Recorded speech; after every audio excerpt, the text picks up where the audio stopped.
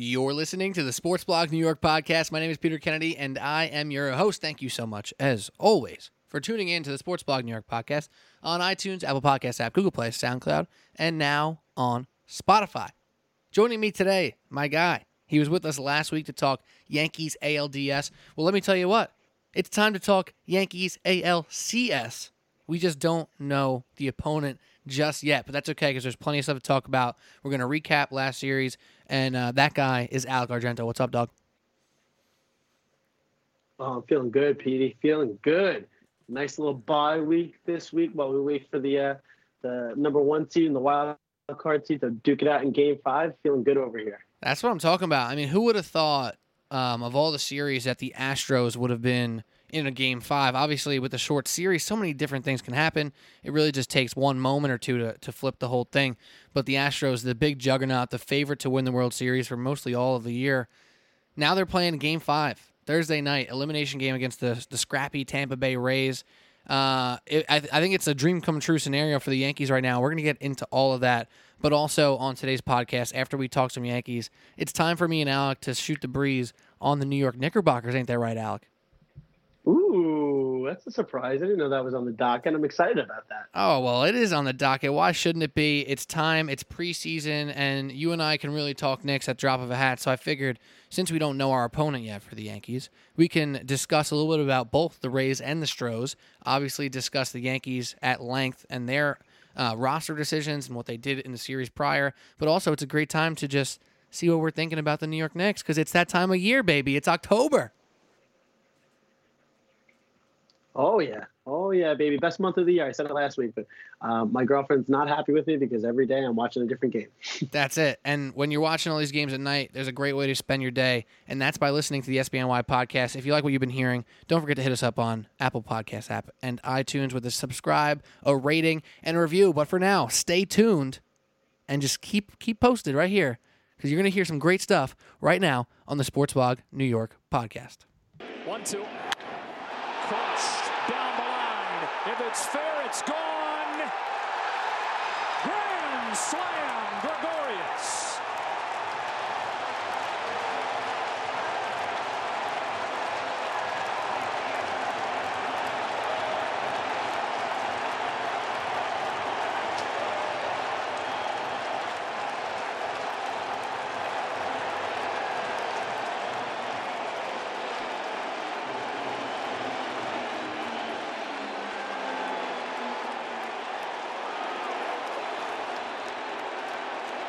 Absolute moonshot by Didi Gregorius.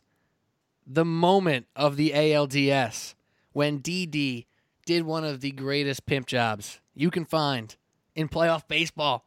I don't know if it was quite Joey Bats style, Jose Bautista a couple years back on the Blue Jays, but gosh damn, it was close.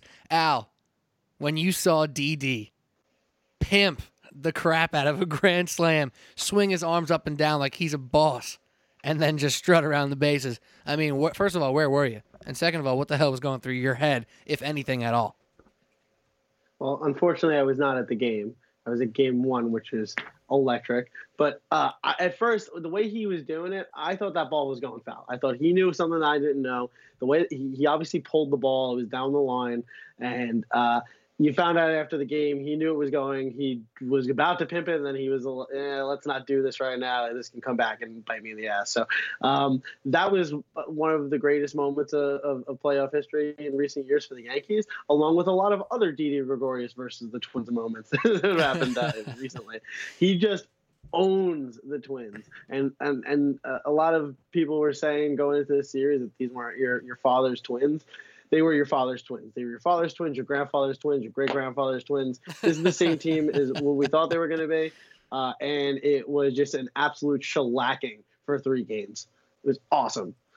Yeah, I mean, I'm pretty sure I used those exact words, like a weenie. I thought it was kind of being like, it's like a cute term. It's kind of fun, calling them not your grandfather's twins. And then I listened to a couple other previews and some radio shows, and I was like, damn, everyone's using that term.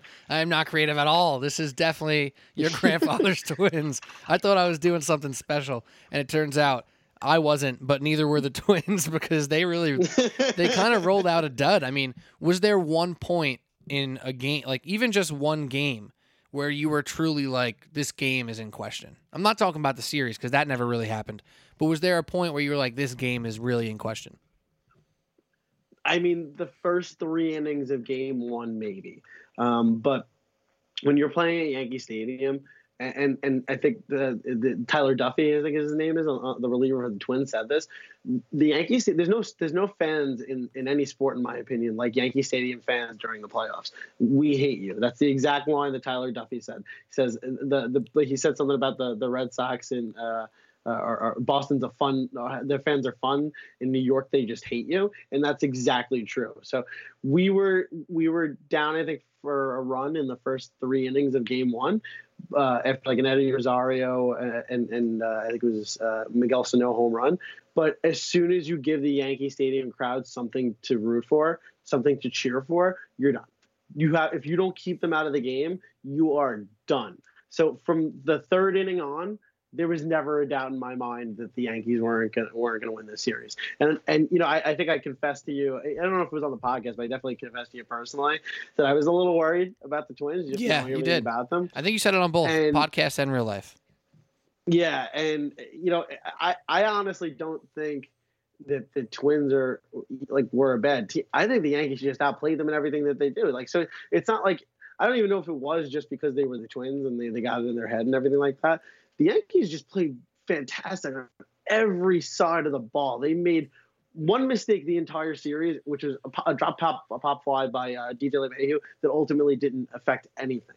They snared every line drive that was going past first, second, and third, and short, and everyone was making plays all over the field.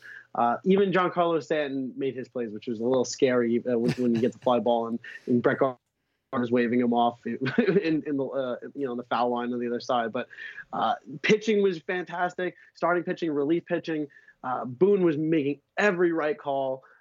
The defense was just fantastic with Judge making great plays, Didi making a ton of great plays, Glaber, DJ playing awesome first base, which was something that worried me. Encarnacion hitting was, the guy can just wake up out of bed at any point in the year and just get you 3 hits in a game. It's incredible, and just the hitting down and up and down the order was fantastic. And even though you had people like Gary and Stanton who weren't getting a lot of hits, they still were doing things right. Stanton was working walks. Gary was getting deep into counts, and I actually, a little shout out to me. I got my first radio call on this week. I called into the K show just to talk about. Nobody's talking about how fantastic Gary Sanchez was behind the plate during this series. Called 3 fantastic games, no pass balls, and I think one of the biggest things he did this series too is keeping the pitchers calm. Severino was getting jacked up in that game 3 when he had the bases loaded and got the second out, and Gary looked at him and just said, "Calm down, right? We still got work to do." And I think that really shows his maturity, and just all over the ball, both sides of the ball, all over the parts of the game. It was just awesome to watch.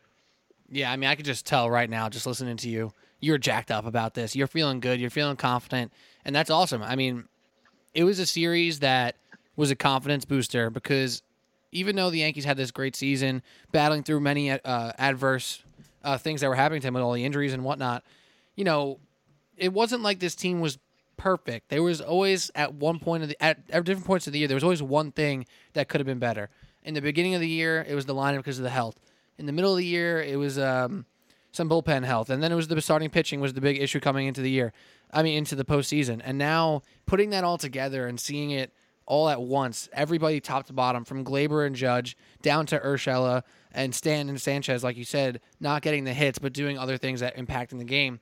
It really did come together very strong, and you're seeing the Astros and the Rays really duke it out. It has to feel fantastic. Now, I have a question for you, because we did make some predictions last week on the podcast with you, myself, and Andrew Kalanya. You and him kind of both agreed that the X factor was Brett Gardner. Now, he did bat in that 3-hole, right? Did you like that? And do you expect to see it moving forward? And do you still kind of consider him or did you see him as an X factor throughout that Twin series?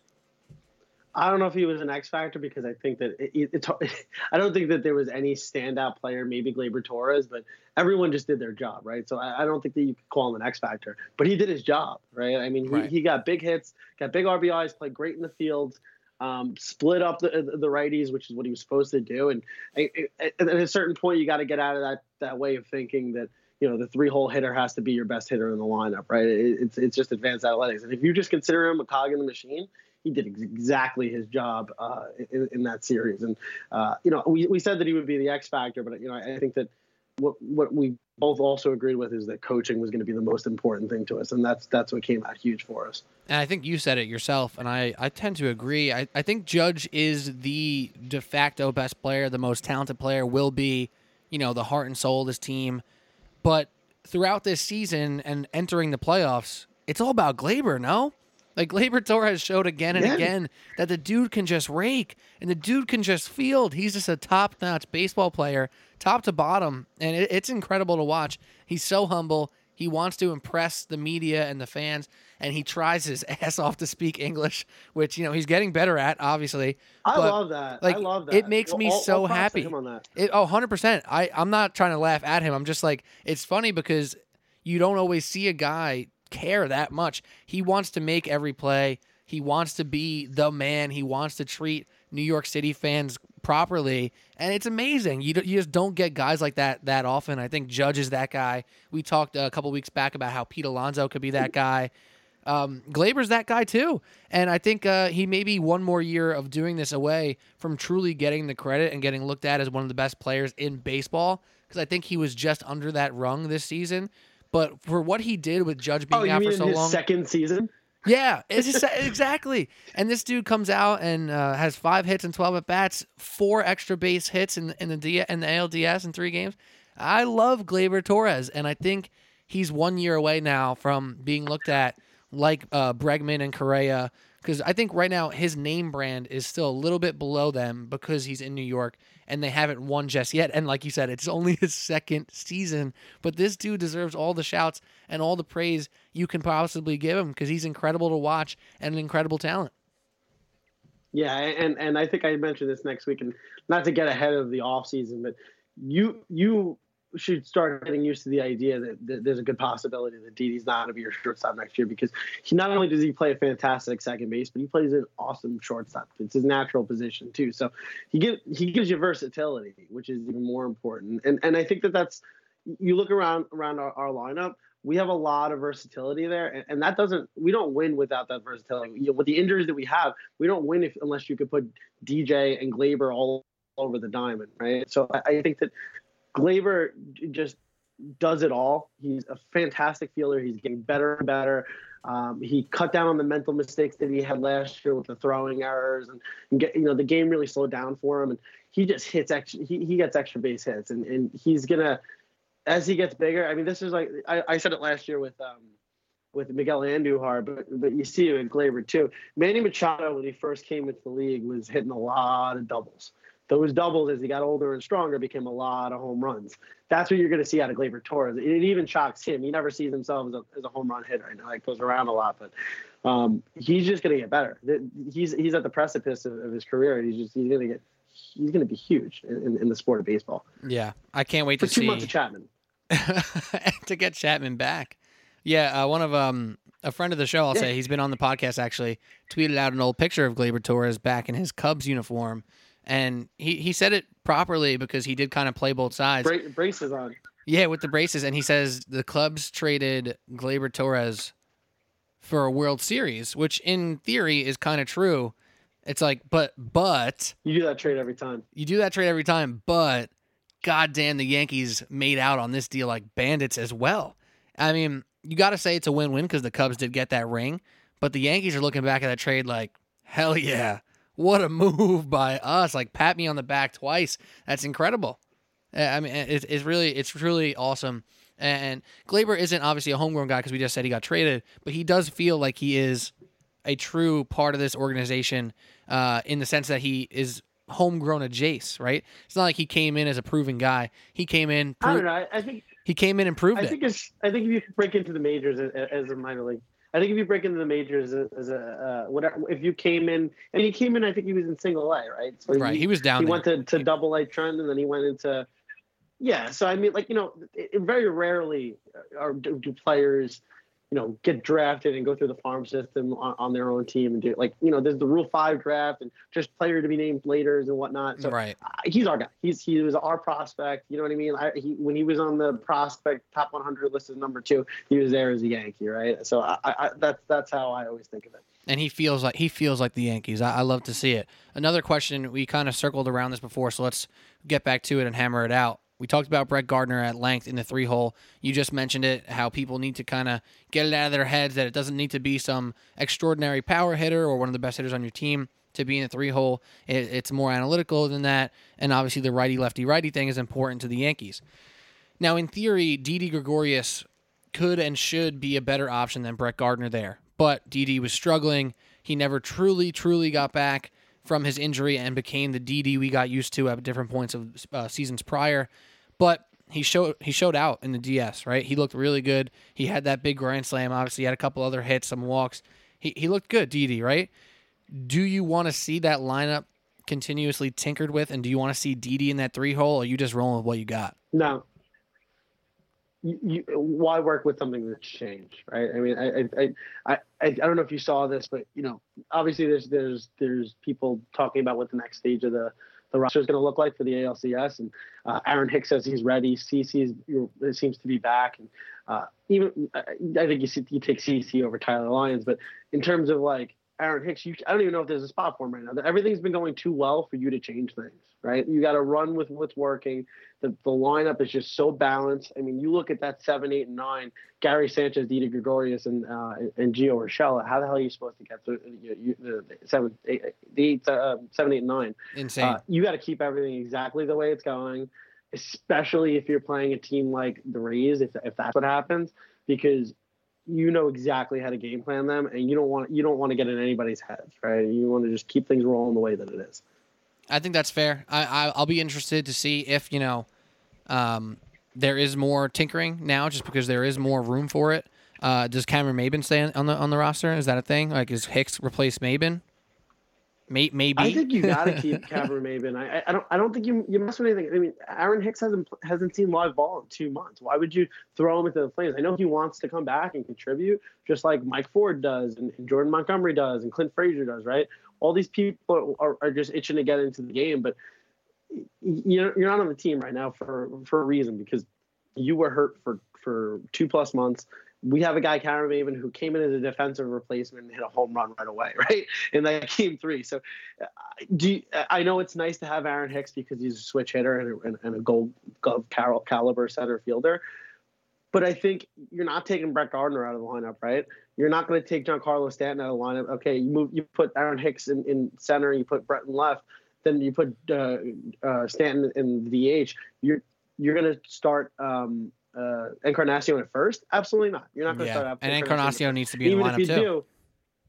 Exactly. And even if you do, you move DJ then to third, and then you get rid of Gio Urshela, who's been fantastic in the playoffs and all year, right? There's no room for Hicks right now. That's like, I'm sorry, but like, there's no room for you on the team right now. And we've said this before, but who's going, like, who are you going to pinch hit for?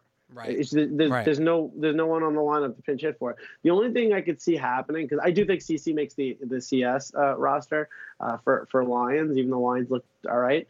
I think you might see Aaron Hicks come in for Luke Voit, because I don't think Luke Voigt's sniffing a plate appearance in this postseason. Right, and you're talking defensive replacement. Now, obviously, Cameron Maybin is more than capable to do that. I mean, there's not many more better defensive replacements than Aaron Hicks either, So if you're talking about strategy, but Hicks also come off the bench as a switch hitter. That's the only reason I could think that they would put him on the bench over Luke Voit, because then you get someone off the bench who could hit anybody, right? 100%. So I think Hicks sneaks his way onto this roster. If I'm a betting man, I'm going to say Hicks is on the roster. I'm not sure if that is taking Maybin out or taking Voit out. I think because of the versatility of the other guys with LeMahieu, Urshela, and Encarnacion, maybe Voigt's the odd man out. So I don't know if it's Voit or Maybin, but I do think Hicks does get on this roster. And CC, like you said, Lions look good and all, but it feels like CeCe has to be on this team, no? It feels like he has to be a presence. He has to be there in some way, shape, or form, and he may just give you 2 good innings. At the end of the day, you want CeCe there, right? You want a guy like that. This team is full of chemistry out its ass, right? And the people at the top of that are people like CeCe Sabathia, and they want to win it for CeCe. CeCe wants to win it for himself in his last year so he can go out and cement his Hall of Fame career, right? Let him get his action. He's going to be a frigging gamer as he always was in the playoffs. CeCe has always been an awesome playoff pitcher. Even in his older years, in the past couple of years, he's been great. And, there's certain players that you come into the postseason with who just perform, right? Tanaka, Gregorius, like these are guys that come in and throw away what they did in the regular season because they're going to come in and perform. They're going to mash and they're going to strike people out. And CeCe's one of those guys. Listen, I understand you don't want him in a starting role, but if he comes off the bench, comes out of the bullpen with that energy for a couple batters, right? Instead of burning Ottavino for a one hitter that he walks, which is ridiculous in my opinion, but it worked. Right. But it's nice to have someone like CeCe who could actually be a lefty specialist, right? Absolutely. And he can, and if he gets the guy out and you like the matchup after that, let him go. CeCe's always pretty good for the first time around the order. So CeCe should sniff the roster. Now, if you don't mind, I want to just talk about that Luke Voit thing, though, getting rid of him, because if you get rid of Luke Voit, my one question is then, don't you want a natural first baseman on the roster in some capacity, right? Because God forbid something happens to one of the players and DJ has to move over. DJ's not even himself a great first baseman. Like I know that he played well in the ALDS, but he's not a first baseman. But it's his worst position, and he's playing it for the postseason. And Encarnacion, I don't want anywhere near first base. So don't you want a Luke Voit or a Mike Ford on the roster? Is there anyone else you can get off the roster to put Aaron Hicks on there? Did Hicks ever play first base? Did he play? No, right? I thought for some reason maybe he played a little first base at one point when like Greg Bird couldn't figure it out and he wasn't starting. But maybe I made that up. I think Austin Romine might be able to play a little bit of first.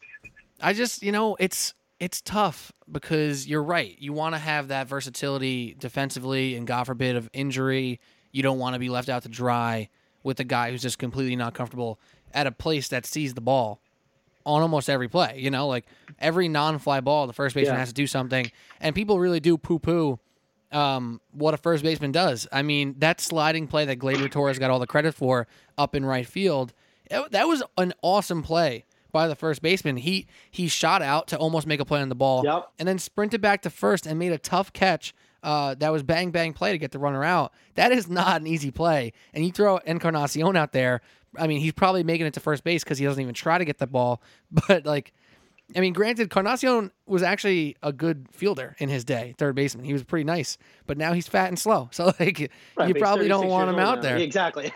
That's a tough call, and I honestly I don't know if I have the answer personally. I have a little bit of affinity for Hicks, but based off of what you're saying and based off of how this team has been a well-oiled machine thus far, it's going to be tough to not keep it the same and not keep that safety blanket of having that first baseman who is a pretty damn good power hitter in his own right. He's just been a little cold in Luke Voit. It's tough. It's a really tough call. I mean, Cashman, I give him all the credit in the world all the time, but I mean, in Cashman we trust, no? Yeah, it's just hard not to roll with the guys that got you there. That's always my way of thinking, right?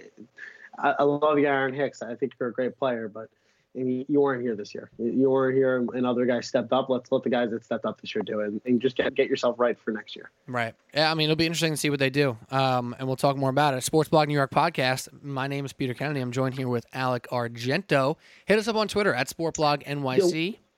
My personal Twitter at Pete Kennedy with 2 Y's. And Alec Argento at Alec Argento ESPN. Check him out. We're talking all things sports. Another thing we're not getting to just yet, but just stay tuned for a little bit longer. We're going to be talking a little bit Knicks. We're going to be getting into it because the basketball season is really, really close. NBA Outsiders episodes coming up next week. I actually have a guest on from NBA Math and Bleacher Report next week. Dan Favale is going to join us on the podcast to talk some NBA preview. But right now, back to the Yankees. Alec, obviously we don't know yet who the Yankees' opponent is, but let's just say, right now we're talking on hypotheticals here. Let's say it's the Astros, right? They are favored to still win the series, even though it's an elimination game. What have you seen from the Astros to lean you in either direction? Obviously, you're still more scared of them than the Rays, but what have you seen from them that either keeps you scared or makes you less scared than you were coming into the postseason? Sure. So more scared, Garrett Cole. Garrett Cole had 15 strikeouts against the Rays last game. So, I do fully expect the Rays to get shut out tomorrow. Less scared, I've never really been scared of Zach Greinke just because he's kind of – I don't want to diminish the social anxiety issues that he has, but, playoff baseball is a tough scene. You want to call him – let's just call it spade a spade. I was going to say, let's call a spade a spade. You want to call him a mental midget right now, don't you? I want to, but I won't because I don't want to be insensitive to anyone. No, you got to feel for the guy because clearly he's dealing with something, right? Like at the podium or at press conferences, he looks like scared, so it's tough. You feel bad for the guy, but also 62 words in that entire press conference. Isn't that crazy? Gosh, I think we've said 6,200 words since we started this podcast.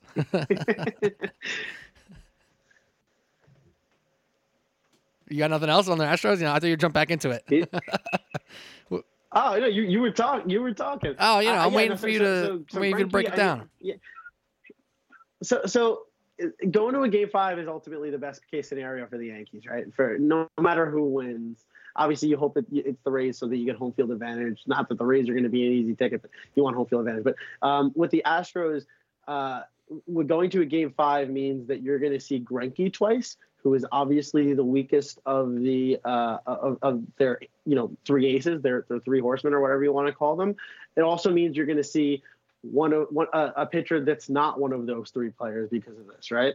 And I think that's huge. And what I think is the biggest takeaway from this series is that Justin Verlander will give up home runs.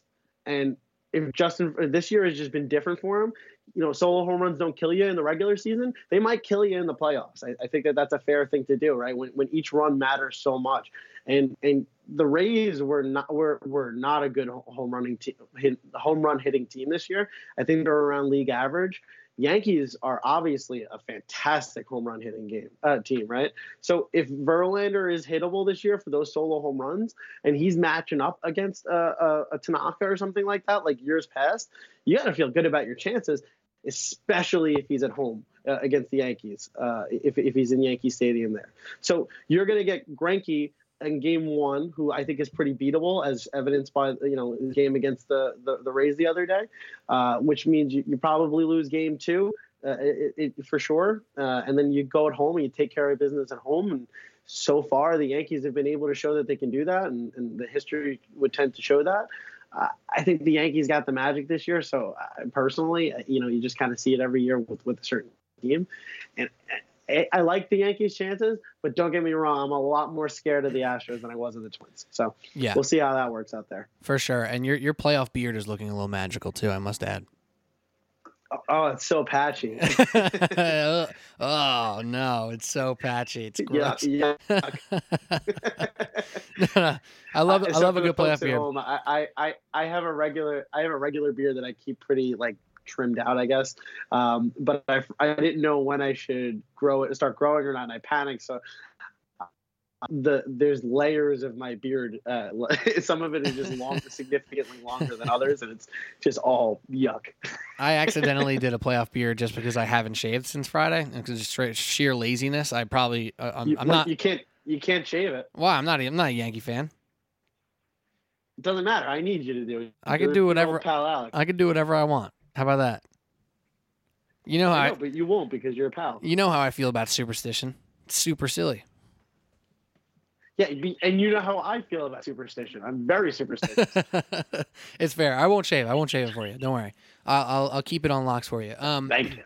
I noticed though when you were talking about the Astros, you didn't mention any hitters. You didn't mention the lineup. You didn't say anything about their deadly lineup that was so good all year. Is that something that's not really scaring you? It's not like the Yankees pitching staff is. I mean, the bullpen's fantastic. Some of the stars look really good, but you're not nervous about that? So, I mean, this is how I think, right? And I want to frame this in a certain way. A lot of people say that the Yankees starting pitching isn't as good, isn't championship caliber, because what they're really doing is comparing it to the Astros, who have 3 Cy Young winners, right? Or I don't know if Garrett Cole's ever won one. He's going to be a favorite this year. So that being said, you have really good pitchers on the Yankees. I know if you really look at their stats, they're good pitchers. And I think that's the same thing is going on with the Astros, right? I think that the Astros hitters, the Yankees hitters are fantastic. Like this might be one of the best lineups in the history of the sport. And I think the Astros are just below that. So I don't think the Astros are a bad team by any stretch. I think they're a fantastic hitting team, but I think our hitters are just better. You know, if you look up and down, like Altuve hasn't had the year that he's had in years past, right? You look at people like Bregman, who's obviously been fantastic this year, and George Springer had a really good year, but you know, Correa, he's not been the Correa of past.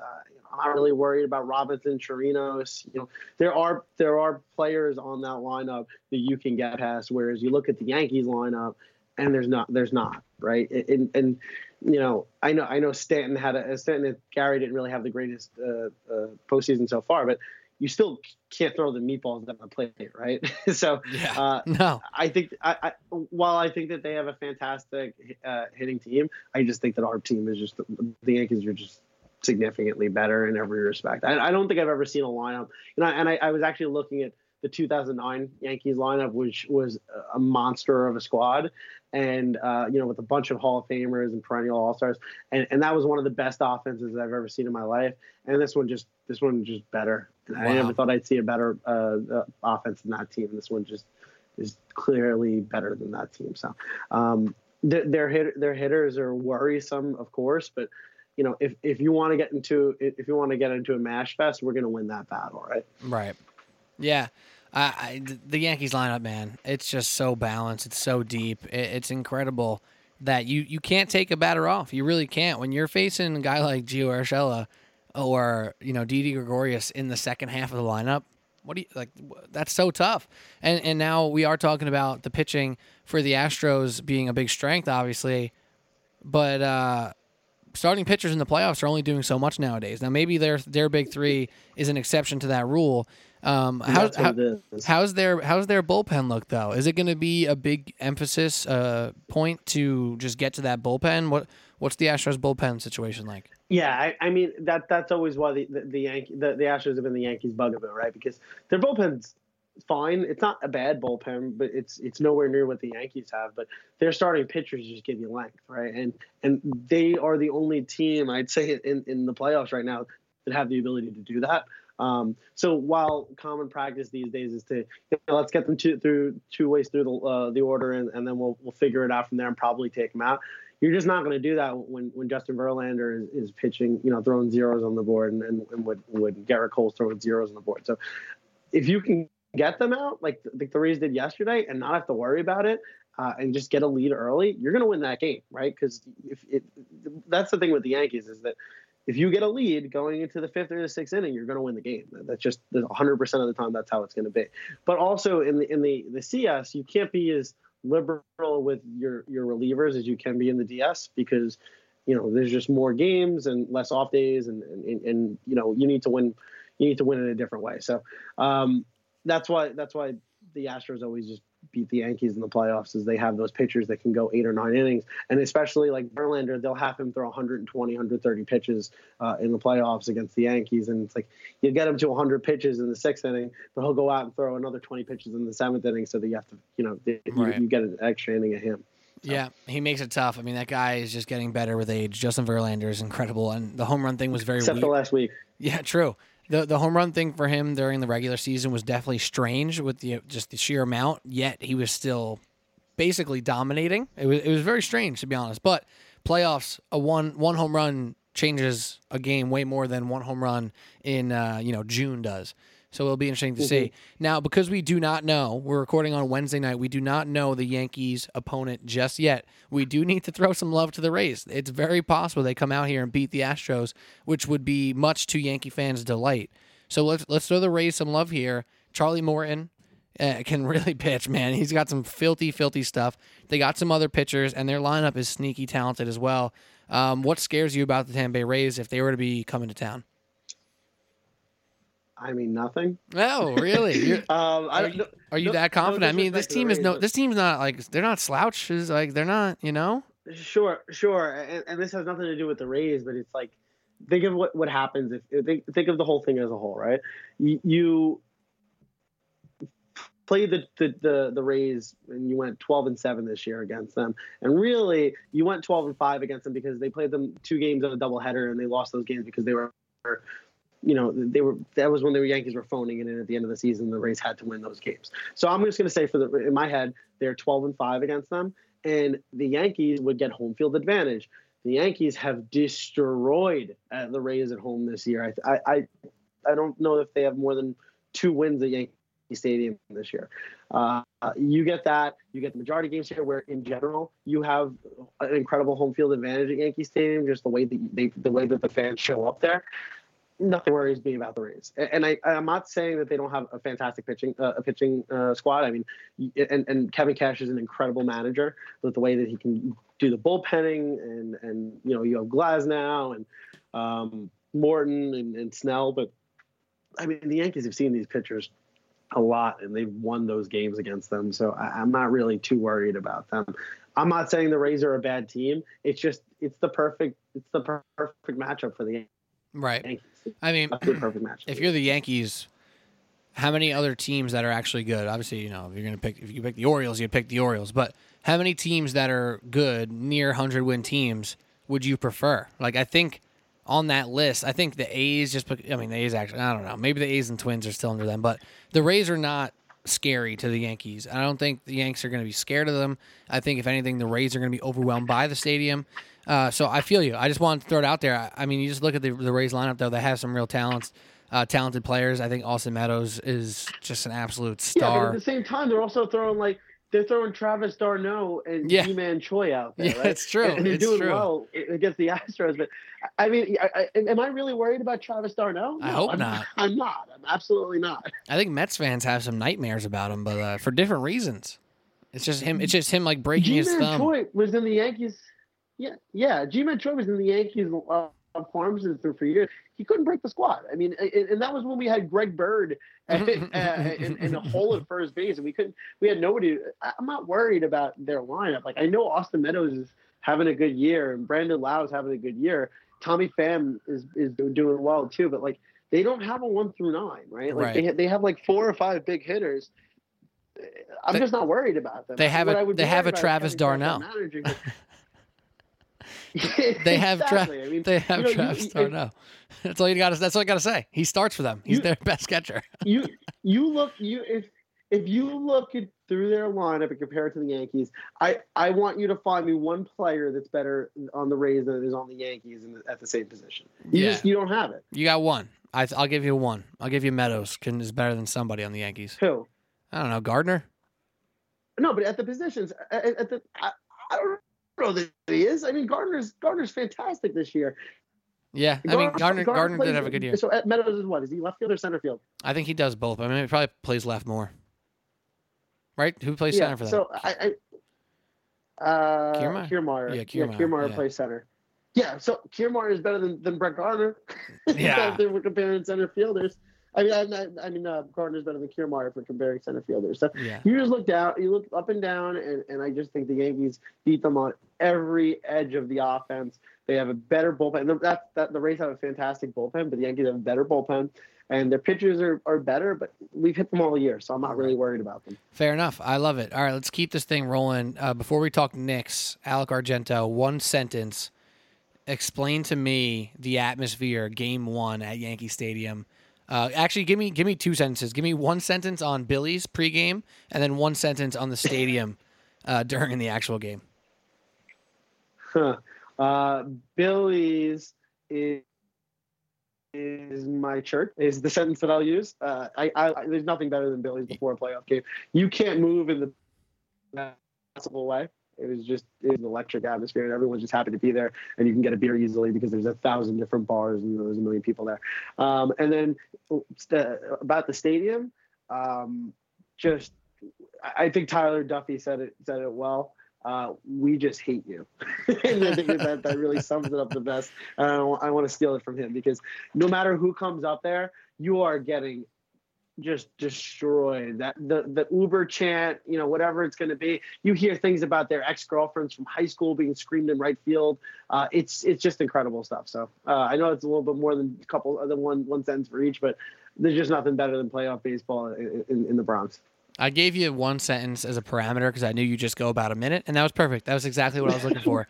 It sounded fantastic. I mean, during the Didi home run, I'm pretty sure half of a section got thrown out because they were jumping so much that beer was spraying all over the place, and they all got asked to leave kindly, which sucks because it was an electric atmosphere. I'm sure you don't want to leave that, but I'm sure Billy's and stands got filled right back up after that moment.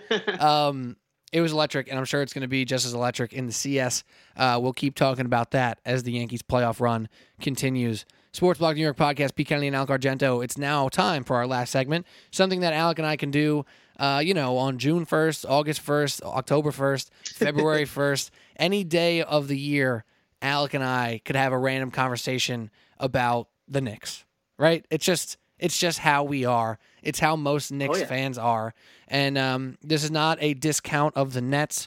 They are going to be well talked about. We actually talked about them on our most recent NBA podcast. So no shade at the Nets. We're not KDing it over here.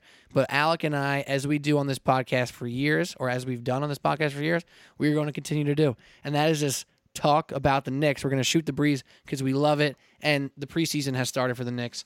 So Alec, Dennis Smith didn't play. But Randall got in there. Marcus Morris bopped Justin Anderson on the head with a ball. Frankie Smokes was involved. Is it a bop or a boop? A bop. It was a bop and a boop. I think he bopped him with the elbow and then booped him with the ball. I think for the technical breakdown. But first preseason game and general vibes right now for the New York Knicks. How we feeling? I love it. You heard the sneaker squeaking, right? Which is exactly what you want to see. Ooh, yeah. You saw good chemistry on the floor. Especially for early in the preseason, which you don't usually see. Good playmaking. You saw Knox being aggressive, which is everything you want to see out of Knox, right? Just no hesitation, making threes, driving to the hoop, playing well off the ball. Frank played well-ish, right? Which is something you want to see too. I was impressed with Peyton a lot. Especially because I think that people kind of are just assuming that DSJ is going to get the starting point guard spot. And I don't know that that's true. I think Peyton plays well on this team. And I think that actually having Dennis Smith Jr. on the bench might be the best possible thing if you give him the 25 minutes and you just split it out, right? If you give him good minutes and just set solid rotations where these players know who they're going to be playing with and when they're going to be playing with them, and that goes on Fizdale. But Mitch had his blocks. He had 4 blocks, which you like to see. And I love the aggressiveness by Marcus Morris, and love that he didn't get suspended, because that would have been nonsense if he got suspended. I was shocked they gave him a flagrant 2 for a boop. Yeah, for a boop. I think it was partially like the elbow swing into the boop, but nonetheless. By the way, quick aside before I give my early preseason breakdown. I played against Mitchell Robinson in 2K last night. And he jumped at every pump fake. And I'm talking like with Nikola. I was playing with Nikola Jokic out on the key, like top of the key, 3-pointer, pump fake. Mitchell Robinson jumped 8 times. It was incredible. So 2K may have something up their sleeve that hopefully we don't see as much in the regular season out of Mitch, because he definitely loves to jump, but he's got to make sure he's in control, not in foul trouble, and all that fun stuff. But my general vibe so far is this thing that Marcus Morris has kind of, how do I explain it? He has forced onto the culture of this team, this toughness that he wants to bring, that he clearly prides himself on, that he believes he has in his game and in his life, this toughness, this dog mentality that he wants to bring back, the old school Knicks thing, right? Whatever he's been saying, you've been hearing it. Marcus Morris is all about bringing the dog back to the garden. And I love that mentality. I wasn't truly convinced that Marcus Morris is this culture setter. I wasn't truly convinced that Julius Randle will be a culture setter. But I think combining 2 younger or like middle of their career guys like Morris and Randle with a Taj Gibson, with Elfrid Payton, who's been on 4 teams now and is scrappy and had some really awesome moments last year. I think there is a path for this team to define an identity, and I think that's the most important thing. You and I, we probably get a little too excited sometimes when we're entering a Knicks season. We're always kind of choosing the over for their team, and we've been burned the past couple of years, right?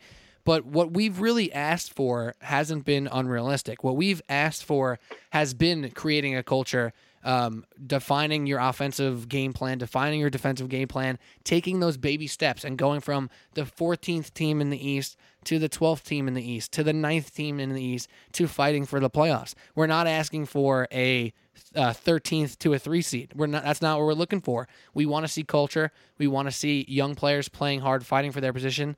And I think with this combination of Wayne Ellington's and Reggie Bullock's and RJ Barrett's and Kevin Knox's, nobody's minutes are guaranteed, and most of these guys have a lot to prove. In fact, I'd say 90% of them have a lot to prove, because RJ Barrett might be the only guy on the roster who has a really long leash, right? Because he was just drafted. If he stinks this year, it's pretty normal for a rookie to stink.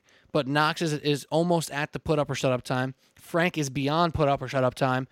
Marcus Morris, Elfrid Payton, Taj Gibson, Reggie Bullock. These guys are all on 1-year deals, right? 1-year deals. So if you don't show that you can be a part of a good team, a good organization, do something positive on the basketball court, and affect your teammates in a proper manner, you're not getting what they're looking for. You know what I'm saying? So I think this weird mix of power forwards, young people, and veterans. Right now, I like the vibes a lot. Do you agree? Yeah, absolutely, and it's only going to get better because we have draft capital going forward. So, does it me, or does this year just feel a little different than the past couple of years? I always pause when I say that, because I feel like we have said it before. I feel like we find a way to say that like every single year, but there is something different. Like, this team right now is not the team last year, right? It is way more talented. It is way deeper. The Knicks are not fantastic at any position, right? Julius Randle's the best player on the team. Marcus Morris is a bona fide starter in this league.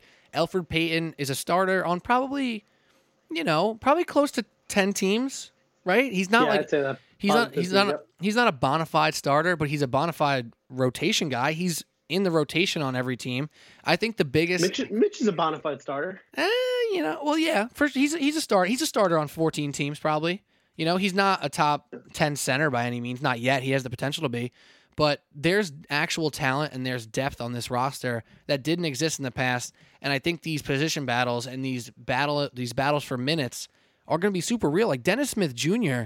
is such a key person for the Knicks this year, because he's about to finish his rookie contract. He's close to it, right? If he can't beat Elfrid Payton now for a starting job and prove that he learned how to become a true point guard in today's NBA, which is a scorer, but it's also a facilitator. It's also calming down the team. It's playing some defense. If he can't prove that, then he's shit out of luck. He's not getting the contract he expected. So you have this vibe where people are pushing each other. People seem to want to be there, and I think the vibe is better. To say it's different or it's some spectacular thing is probably overstated, but there is not one doubt in my mind that it is a step in the right direction. Yeah, I don't know. I fully expect them to be playing competitive basketball in the second half of the season, which doesn't sound like a lot, but for the first time in like 3 or 4 years, that's a really good season for us. I can see them battling for an 8 seed. I don't know that they make an 8 seed. They're definitely not winning a championship this year, but they have depth at every position. You can't show me they don't have any. Everyone on the team belongs in the NBA, in my opinion. Right, and in years past, you couldn't say that. Yeah, I mean, there's plenty of lineups out there where Alexei Shved was out there, right? Where Lou Amundsen was starting for us, where Quincy Acey was our starting center. We have not been able to say that everyone on our team deserves to be on an NBA team in a long time. I mean, you look at people we had playing last year, like Lance Thomas, I didn't think he was going to get signed on a team this year. I was shocked that the Nets took him. But Yeah, but Ron Baker, Lance Thomas is a great 14th guy on your team. You know, like you love. But is he though? Is he? Or are we just buying into the media? Like I'm a big Lance Thomas hater. But I mean, he seems like a great guy. No, I mean, as far as culture. I mean, he may have been the only little inkling of culture the Knicks have had over the past 3 years. But we didn't have any culture. That's my point, though. But if he's the only guy, that doesn't make you. If you're the world's tallest midget, doesn't mean you're. It doesn't mean you're doing anything. Like you're.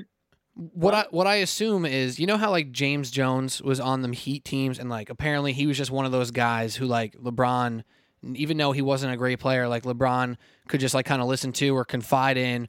He always worked his ass off, even if he was never going to see the court. Like he was just a guy who was always around, leading by example, listening, talking to the young guys, taking those like little. He's basically an assistant coach who practices with the team. Like that's who. Sign him to an assistant coach deal. I'm not trying to make this about. I'm not trying to make this about Lance Thomas. Wait, hold on. I always want to make it about Lance Thomas. I got something to read here. Because I thought this was really cool. I talked about culture setting by Marcus Morris and Julius Randle. Didn't know exactly what they had as the two, spokesmen of the team after Fizdale, right? It's those two. It's Randle and Morris, right? So this whole Kevin Durant on Hot 97 thing happens where they ask him questions about the Knicks. Kevin Durant says, for the guys younger than me, they haven't really even seen the Knicks be that good, which is a fair statement. He's like, so I don't know if people think the Knicks are cool. Like, what makes it cool to be on the Knicks? Again, it hurts to hear it. It's a fair statement. Let's be real. They haven't been good in like our lifetime, not counting the 99 where we were 5 years old. Like that doesn't really count for me. Since the turn of the century, we've had two truly fun seasons, really, right? It's not great. So Kevin Durant, that whole thing gets blown up. It's on all the talk shows and whatnot. Obviously, all the Knicks players and coaches are going to get asked about it. So this is what Julius Randle said, and damn did I love this response. So this is Julius Randle, quote, "Shit, I feel cool in blue and orange.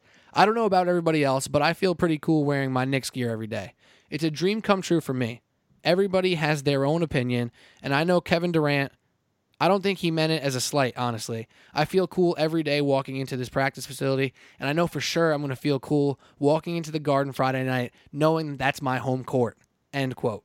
Like, that is a cool, collected, no shade at somebody else, no reason to blow it up, no reason to make something out of nothing, but a confident, happy response where he's like, I don't know about anybody else.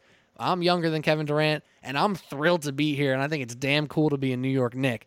I don't know about you, but that quote right there jacked me up a little bit.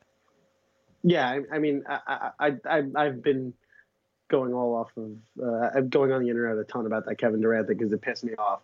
Because you could say that the Knicks aren't good. If there's one thing the Nets aren't, is cool.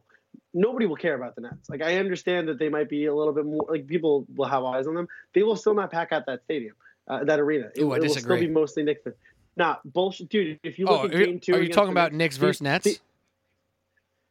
Just in general, it's a Knicks town. It will always be a Knicks town. That's like saying that. Like, I don't mean to be mean, but like the Mets will always be second fiddle to the Yankees, right? Oh yeah, no matter what, the Clippers will still be second fiddle to the Lakers this year. I don't care if the Clippers win the championship; they still got a ton to go before they're on the same level as the Lakers.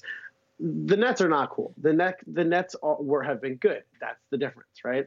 It's not about being cool. It's about being good, and I think that just annoyed me. And I'll tell you one thing: Kevin Durant, having nothing to do this year except talk to the media, is going to turn out wonderfully. I cannot wait for that. He is going to destroy his reputation with the media. Well, the media will love him, but with the fans before game one that he starts with in a Nets jersey. I mean, this like the stupidest thing in the world for him to just to come to New York. I mean, I know I wanted it as a Knicks fan, but him with a year at the podium is just going to be so stupid. I disagree personally. I'm a fan of Kevin Durant. I think he's a cool guy. I think he keeps it more real or realer, I guess, than most with his other burner accounts. Yeah, with his burner accounts and all. I think since then, especially, he's kept it as real as anybody in the league. He is willing to talk. He don't want stupid questions. That's why he went on Hot 97. So he only got 3 of those questions and not 12 of those questions. You know what I'm saying? I think he is probably one of the more misunderstood guys we have in the league, And I disagree. I think by the time he's back playing on the Nets, like they're going to have another playoff run. They're not going to be fantastic, but they'll be solid. I think by the time Kevin Durant's healthy and on the Nets again, Barclays is going to be blowing up. I think Barclays, the tickets are already astronomically higher than they were the past couple of years. And yet there's still a ton available. You look at game 1 and game 2, there's a ton of tickets available. You know, second market, whatever. There's always tickets available. I don't know, dude. You can get it straight from the website. Nothing's sold out. I think that they're gonna have a different story when they're not selling those tickets for $15 like they have in years past. When we used to go on a Tuesday night and say, "Hey, screw it, let's go to a Nets game." Right. It's not gonna be the same thing, and they're not going to be as good as people think they're going to be this year, right? And people assume they're going to be a 1 seed because they signed both of them, but this isn't that year. They're like a 4 or 5 seed. I don't even know if they're a 4 or 5 seed. I don't think that they're. You could tell me that they're worse this year than they are last year with all the people that they lost, and Kyrie not being a definitive upgrade to D'Lo. And I would believe I could see them being worse this year than last year. I could also see them being better this year than last year. But I think they're in the bottom half of the East, which is bottom half of the playoffs. The playoffs, yeah. Right, obviously they're making the playoffs. But, yeah, they're not. They're better than the Knicks. I obviously that, but I don't. They're not competing for a championship this year. There is no way in hell that they're competing. I don't think people think that. I don't think people think that. But I think a lot of people think that. I think those people are stupid. I agree, but I think a lot of people are stupid, and a lot of people I think most people are stupid. And I think a lot of people think that they're going to be a competitive team this year for a championship, which is silly. Yeah, I mean they have a good play. I love Karis LeVert. I love Spencer Dinwiddie, Jared Allen, Joe Harris. They got some real dudes over there. Is Jared Allen going to be starting over DeAndre Jordan? Oh yeah, I think he is in preseason, and he better be. I mean DeAndre Jordan is like a statue right now. I was just wondering because to me the signing DeAndre Jordan with KD and Kyrie meant that they wanted DeAndre Jordan to play. And DeAndre Jordan's a lot younger than people think he is. I think he's only like 30 or 31. Yeah, people I think you're act right. like he's 36. But I feel like if you sign DeAndre Jordan to that money, with those players around him, it's it's a little bit like it's my boys. I want to play with my boys, and I don't want him coming off the bench. That might have been stipulation, but we'll see. I'm just curious there. It's definitely possible, but I'm pretty sure the early reports out of preseason that Jared Allen will be starting. I mean, a thick 7-footer who runs and jumps like that for 10 years, he's going to start to get worn down. And you saw it with the Knicks. No, I'm with you. We'll see. Let's get back to the Knicks here. I want to end in a couple minutes here. Just pick out one guy for me on the Knicks that you're excited to watch a little more so than others. It could be anybody. It can be a Randall, like top tier player, a mid tier player, or a prove it guy. Sure. Yeah. No. Can I give you 2? Yeah, sure. 2 quick ones. Dot and Iggy. Those are my 2 guys to watch this year. Very nice. Yeah. No. I think Dot has shown with the minute when he gets consistent minutes that he's a really solid rotational player on the team. He's not a star, but he's a role player, and you need a player like him on a championship team. And then Iggy, I love me a 2nd round pick, right? Yes. I'll always. I mean, a Dot is a 2nd round pick, right? I love the Clee Anthony Earlys of the world and whatnot, but I think the Knicks have done a really, really good job drafting under Perry. Mitch was a steal in the 2nd round, and I think that Iggy's going to be a steal in the 2nd round too. I think he's going to be the next Fred VanVleet type of player that just brings that intensity to the floor. Yeah, I don't know that he might play in the D League this year, but when he does play for the Knicks, I'm excited to watch him. I think he's a real like gutty player, and I like that. Yeah, the problem is with the Knicks roster is the depth, right? So like Iggy's a guy who I think everybody wants to see. He can shoot, and he's a smart player who's not small. I think those are 3 things that describe an NBA player. You can shoot, you know what you're doing, and you're not a midget out there, right? So those are those are 3 really important qualities. But when you think about Knox, Bullock, Ellington, Bobby Portis, Marcus Morris, RJ Barrett, and Damian Dotson, those guys are kind of all in the Iggy range of position. So it'll be tough for him to find minutes.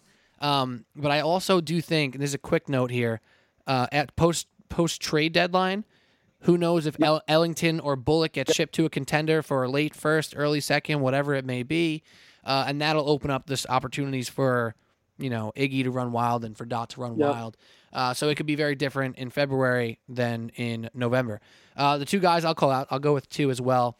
I'm going with Dennis Smith Jr. just because talent-wise, he is the best point guard on this team. Talent-wise. The guy can do it all. He can drive. He has touch. He apparently changed his jump shot, worked on that a lot this summer. He's shown some signs of passing last year with the Knicks, and he has the tools to be a good defender. He's in a put up or shut up mode now, right? Like I said before, so I'll repeat it again and I'll move on. If he can't beat out Elfrid Payton for a starting job, he's got a lot more looking in the mirror to do. So I think he is a linchpin for this team. If he can turn into a true NBA starting caliber point guard, I mean, you could really make that Porzingis trade feel a lot better, no matter what happens with future cap space, no matter what happens with those two Mavs picks. If Dennis Smith Jr. can be 18-7 and decent defense, that's a decently tall task, but for what his numbers were this first couple years of his career, year 3, year 4, year 5, are really the years that point guards do take that extra big step. So I'm excited to see Dennis Smith Jr. And then here's my prediction for the New York Knicks this season. Julius Randle's an all-star in the East. How about that? I think Julius Randle averages over 20 points, 21, 22 points, nearly 10 rebounds. I think Fizz is going to have him running pick and roll as the ball handler, pick and roll as the screener. He's been working on his jump shot. I think Randle's an all-star in the East. Is that crazy? Yeah, I think it's crazy. I think your idea that just because you're on the Knicks and you're a good player, you're automatically an all-star. I think he's going to have a very good year. I just don't think that he has the national popularity. I think that the fact that when the Knicks signed him, people thought of it as a bad signing shows you. I loved it. I think a lot of people. Stupid. Wow. That was dumb because they just were like, we didn't get Kevin Durant. We got Julius Randle. We're stunk. No, I agree with you, but I think that just shows that people don't care about Julius Randle. They don't know how good he's been. And for someone who's gotten better every year that he's been in the league, right? Every year he's made improvements to his game. So I think he's going to have a very good year. I think he's a star now I think he could take the leap into superstardom, but I just don't think that he has the national popularity to be an all-star. And that's all it is at the end of the day. The all-star is it's a popularity contest, right? 22, 9, and 4.5. All-star Julius Randle. But if I'm being more honest about me wanting to watch Julius Randle, I think his offense is undeniable. So I want to see him play some defense. That's it. He's got that bully ball mentality on offense. I want to see him physical, dominant, and rebounding on the defensive end, especially if Mitch is chasing blocks like he does, which is fun to watch, but sometimes hurts the defense. We need Randle to slide, to play defense, to help out, and to rebound the crap out of the ball. So if we're talking fun predictions, I'm saying Randle could be an all-star. If we're talking seriousness, I want to see Randle improve on defense like he did on offense the past couple of years. Well, that's it. Alec Argento and Pete Kennedy on the Sports Blog New York podcast. Just about an hour. A nice, tight episode. Some good Yankees talk. Ooh. Some great Knicks talk. This has been a lot of fun. You have any last words for the SBNY podcast? It's nice doing an old school SBNY podcast with you, buddy. It feels like 3 years ago. This is just straight SBNY right here. We just talked 40 on the Yankees, 20 on the Knicks, and I'm a happy freaking camper. Also, go Giants Thursday night. This is being released on Thursday morning. Thursday night, go Danny Dimes, go Giants. See if they can do anything against the Pats. You think they got a chance? I mean, I don't even know who they're rolling out there. When I say a chance, I mean Saquon's out, Wayne Gallman's out, certainly Shepard's out. I mean, Alec Ogletree, I think, is still out. Lorenzo Carr. I mean, the whole team is sick at the moment. So we're not going to be great. When I say has a chance, I mean cover the 17-point spread. I don't think so. All right, don't think so. I'll tell you this: I haven't missed a Giant game in years. I felt no shame buying movie tickets for tomorrow during the Giant game. I put it that way. Well, enjoy Joker. I'll be enjoying the Giant game. I'll be listening to that. I mean, watching that, and hopefully having a good time. That's it, though. Alec Argento. I'm Pete Kennedy. Sports Blog New York podcast. As always, thanks for listening. Go Yanks.